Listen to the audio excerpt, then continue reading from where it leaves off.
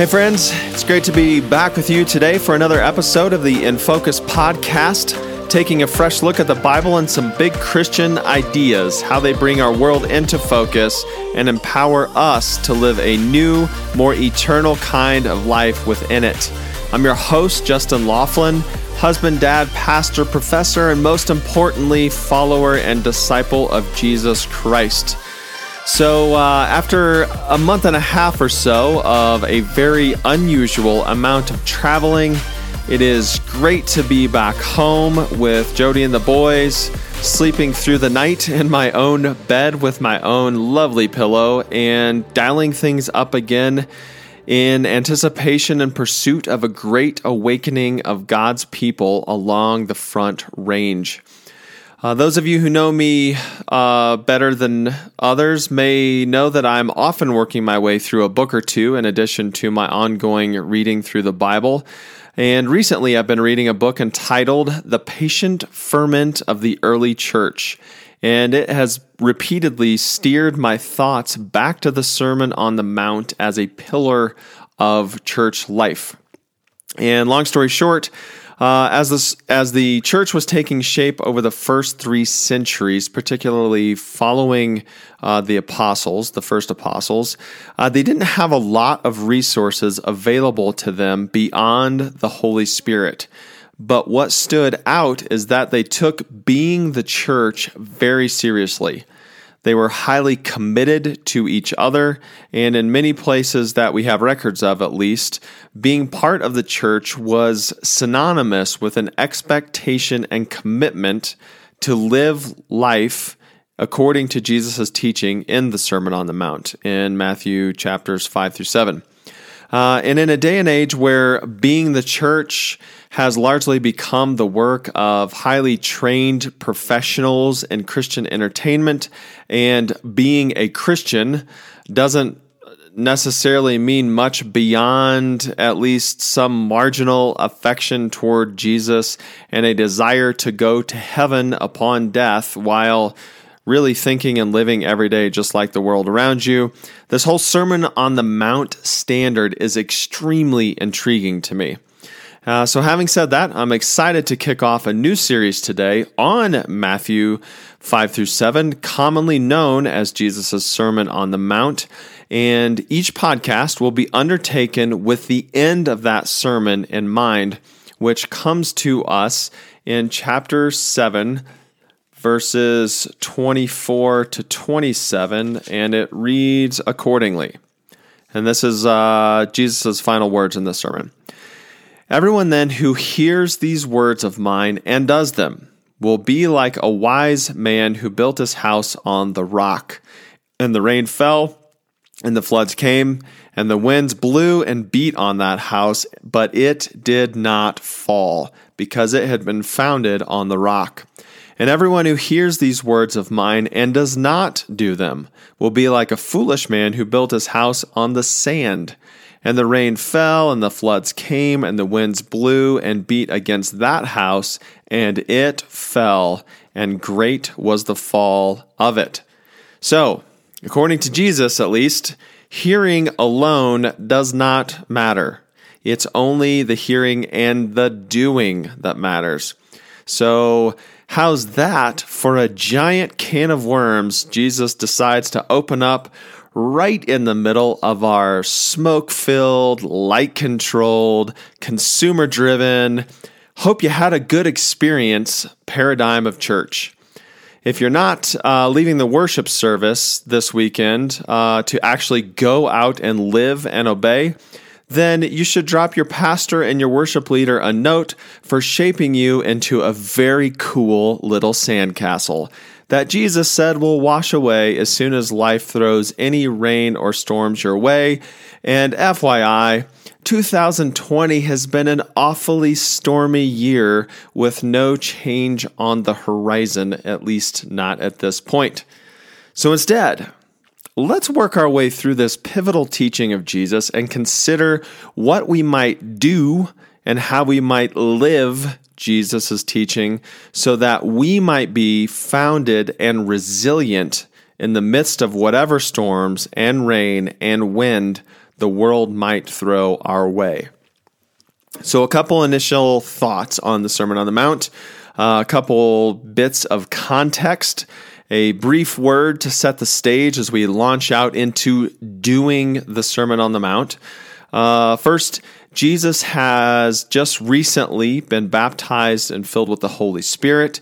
Jesus has gone through a period of isolation in the wilderness, fasting and temptation brought on by the devil. He has picked up ministry where John the Baptist left off, calling people to repentance in light of the fact that God's kingdom is now at hand. And just before this sermon, Jesus has called the first 4 disciples, and then we'll pick up the last few verses of chapter 4 to set the stage most immediately for Jesus' Sermon on the Mount beginning in chapter 5.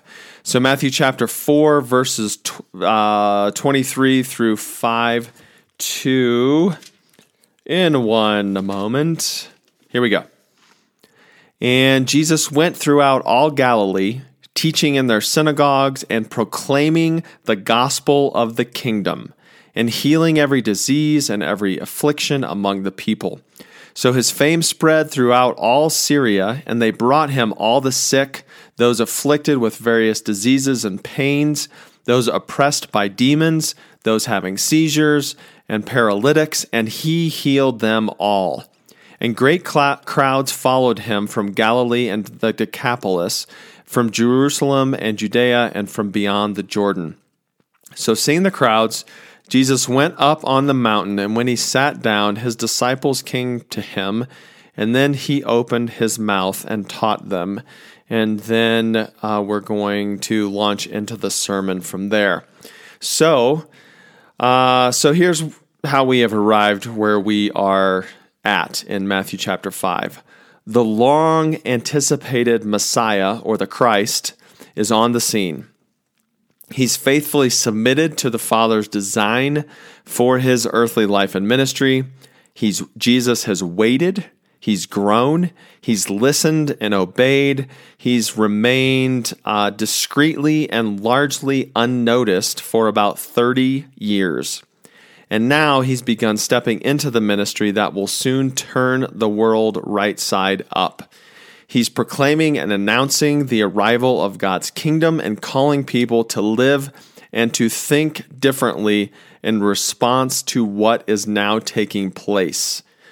And now Jesus stills the crowd and lays out a remarkable depiction of what that new thinking, that new perspective, that new kind of life and worldview is, and what it's going to look like for those in Jesus' time, including us, for whom the world is now turning right side up.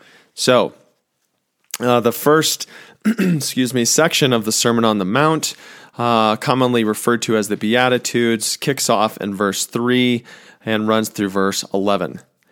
Blessed are the poor in spirit, for theirs is the kingdom of heaven. Blessed are those who mourn, for they shall be comforted. Blessed are the meek, for they shall inherit the earth. Blessed are those who hunger and thirst for righteousness, for they shall be satisfied. Blessed are the merciful, for they shall receive mercy. Blessed are the pure in heart, for they shall see God. Blessed are the peacemakers, for they shall be called sons of God. And blessed are those who are persecuted for righteousness' sake, for theirs is the kingdom of heaven. And blessed are you when others revile you and persecute you and utter all kinds of evil against you falsely on my account. Rejoice and be glad, for your reward is great in heaven, for so they persecuted the prophets who were before you. So, there it is, the opening shot into the Sermon on the Mount. And remember, the whole point of this and where Jesus is headed in all of this is not just hearing, but doing. So let's hang on to that as we first step back, because we do need to hear what Jesus is saying in order to then do in kind and to respond appropriately, to repent appropriately, and to obey what Jesus is actually teaching us to do. So, to hear well, we should ask ourselves, who are all these blessed people? Because, to be honest, they don't look super blessed if you think about the description of them. And excuse me, I, of course, flipped my Bible shut when I finished reading it, but here we are, back to where we should be. So, we have the poor in spirit. We have the mourning. We have the meek. We have people not receiving any justice, just hungering and thirsting for it. We have the merciful. We have the pure in heart, the peacemakers, and the persecuted, and those spoken against unjustly. So, not instinctively, at least in this world, the group and the kinds of people that you would look at and say, oh, you must be blessed. So, we have that on the table. Jesus also does not say it's because of these things you're blessed. Jesus doesn't say, because you're mourning, you are blessed. And that's worth pointing out. So just because you have a good day, that doesn't mean you're cursed or anything. What Jesus does seem to be saying is more like, when you find yourself mourning, when you find yourself in these kinds of spots, know that you are blessed. The kingdom of God is at hand for all of us still today, but we are still pressing forward and working things out in a fallen world until the King returns. So as we make our way and as we suffer the effects of worldwide rebellion, worldwide chaos, worldwide darkness, know that just because we experience the effects of the fallen world does not mean that we're cursed by God, or forgotten, or overlooked, or anything like that. So that we need to hear that in order to make our way forward well. We need to hear that even here and now we are blessed. And as you notice, some of what comes from this, what we're facing is not the final word on things, because there's something in store for God's people. So we want to keep all this stuff in mind. Keep in mind as we're hearing this that these attributes could all have been said of Jesus himself. Think of Jesus's example. Think of the price that he paid to live the life that he lived. Think of the goodness of his life in spite of the fact that he faced a great deal of opposition, and you would certainly not say that he was living a life of luxury as we often pursue it and as we are maybe inclined to interpret as a life of blessing. Think of the eternal implications of Jesus' life, as different as it was. And so as we choose to be like Jesus, again, understanding these attributes could all have been said of him, as we choose to be like Jesus, think like Jesus, act like Jesus, truly we are a blessed people despite some of the surface look of things. So there's some of the hearing stuff as Jesus opens his most famous sermon, some ideas to be holding in our mind. Keep in mind that Jesus never talks in magic formulas. So don't hear some sort of coded formula in these Beatitudes. Instead, just keep in mind Jesus is painting a picture of a kind of life and a kind of blessedness in this fallen world that defies convention. And as he often did, he was teaching and modeling this new, different way of thinking and living and being. And that's what we want to hear in this opening salvo of the Sermon on the Mount. So, having first heard this, we then, of course, do need to carry our hearing forward a very crucial step into the doing. So, regarding the doing, how might we repent in light of all this? What are we called to obey in light of all this? How do we respond with a new way of thinking and living and being?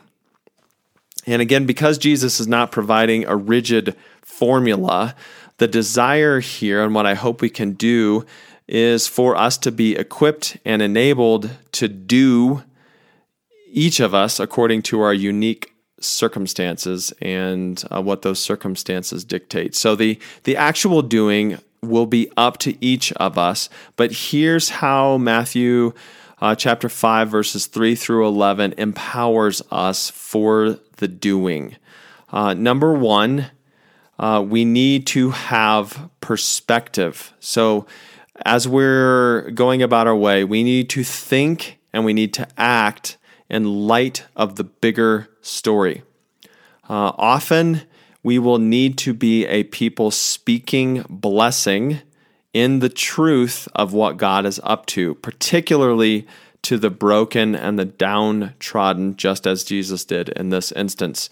And we can speak blessing, we can speak truth with this perspective. So, reminding the morning that this is not all that there is makes a big difference. It's one thing to be pressing through the night and the deep darkness that can bring on if you've ever spent a long night awake. It is extremely helpful to know that there will come an end of the darkness and the sun will rise. And that's part of what we see happening here, I suppose, in this perspective element. Second, we need to be doing life, keeping in mind the call toward Christ-likeness. So all of these things, again, could be said of Jesus. He was humble. He was, again, doing things entirely different than people expected. So some takeaways for that. For us, as we move forward in life, in the way of Christ instead of the way of the world, keep in mind, power and coercion and force are not the way of Jesus. Instead, humility and self-sacrifice are the way of Jesus and, correspondingly, the way of us as his people. Not power, coercion, and force, the description of the kind of life and the kind of person we find in the Beatitudes. Very, very, very different. Very un-American, incidentally. Second, immediate gratification and ease were also not the way of Jesus. So when there is a cultural influence and there is some assimilation so that the cultural values of gratification and the cultural values of ease and pleasure creep their way in so that we think, unless I'm feeling ease and pleasure and gratification, God must not be blessing me. We need to chuck that idea out and remember Jesus' teaching here. The people he describes as blessed are much different. So we can speak the blessing and truth as people following this same way of thinking and living and being that Jesus has modeled for us and that he's talking us through in the beginning of the Sermon on the Mount.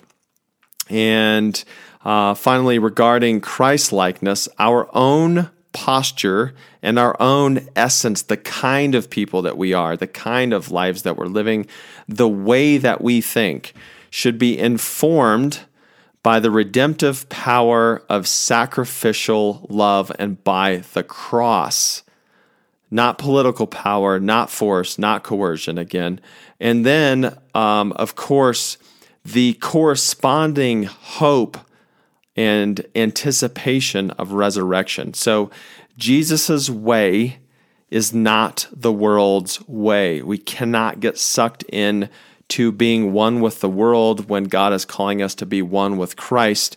And as we do that, as we embrace the way of the cross that is sometimes uncomfortable, that is sometimes not pleasurable, we do it with perspective, knowing that there's a bigger story unfolding, and we do it with perspective, knowing that for the people of God, resurrection follows the cross. And as Jesus said multiple times, for us, if you would be my followers, you have to take up your cross and follow me. We do that understanding that resurrection follows the cross carrying and the cross bearing. It did for Jesus, and as Paul said in 1 Corinthians chapter 15, among other places, just as Jesus was resurrected, he went first, we will follow that same path. So, as we think our way through this and live our way through this world, as we encounter others who are experiencing the pain and the suffering in this world, this is how we do it well. We keep our perspective, the perspective that Jesus provides in Matthew 5:3-11, and we do it pursuing Christ likeness. So everything that Jesus teaches, everything Jesus models, the way Jesus thinks and lives, that's what we are going after as well. So to hear the Beatitudes and do nothing, once again, is to be a sandcastle with the tide rolling in and a giant storm on the horizon. To do something about it, to take action, to live accordingly, to think accordingly, to be different according to the way of Jesus, is to be built on a solid foundation that can withstand the tide and the storm. So let's think and live and speak in light of what God is up to in this world. Let's think and live and speak in the cross-shaped way of Jesus, trusting that the resurrection lies before us as we do so. So, there you have it, the beginning of the Sermon on the Mount, and hopefully some parameters which empower us to get moving, to get doing, to get being in the way of Christ, not just hearing and not just passing over these words as we read them. Thank you again for tuning in to this episode of the In Focus podcast. I hope it's helped bring your world a little bit better into focus and empowered you to live a more eternal kind of life within it. I hope your heart is genuinely awakened to the story that you're part of and to the greatness and centrality of Jesus Christ, our King. I hope the fire is burning in your bones to live in the way of Jesus, and I pray that by the grace of God, we will all continue to be equipped and empowered through God's Word and the inspiration of the Holy Spirit to give everything we've got to live for Jesus and in the way of Jesus. If you're streaming today's episode from a podcast provider like Apple, Google, Spotify, or anybody else, it'd be great if you take a second to give it a good rating or a review, perhaps even become a subscriber. The show is still new, so your response, as I've said before, helps it become a little bit easier for new people to find in the future. If you'd like, you can also share this episode directly with your friends on social media, and I've provided a link in the show notes to do just that. Finally, if you'd like to hear something specific from the Bible or about a particular big Christian idea in the future, please email me using the address that's also included in the show notes. I would welcome any of your feedback that might help me improve things, and I'd love to hear about any ways the show is impacting your own life. Until next time, thanks for being a friend of the show and for tuning in to the In Focus podcast. May your world continue coming into clearer focus, and may God lead you into an increasingly eternal kind of life before Him.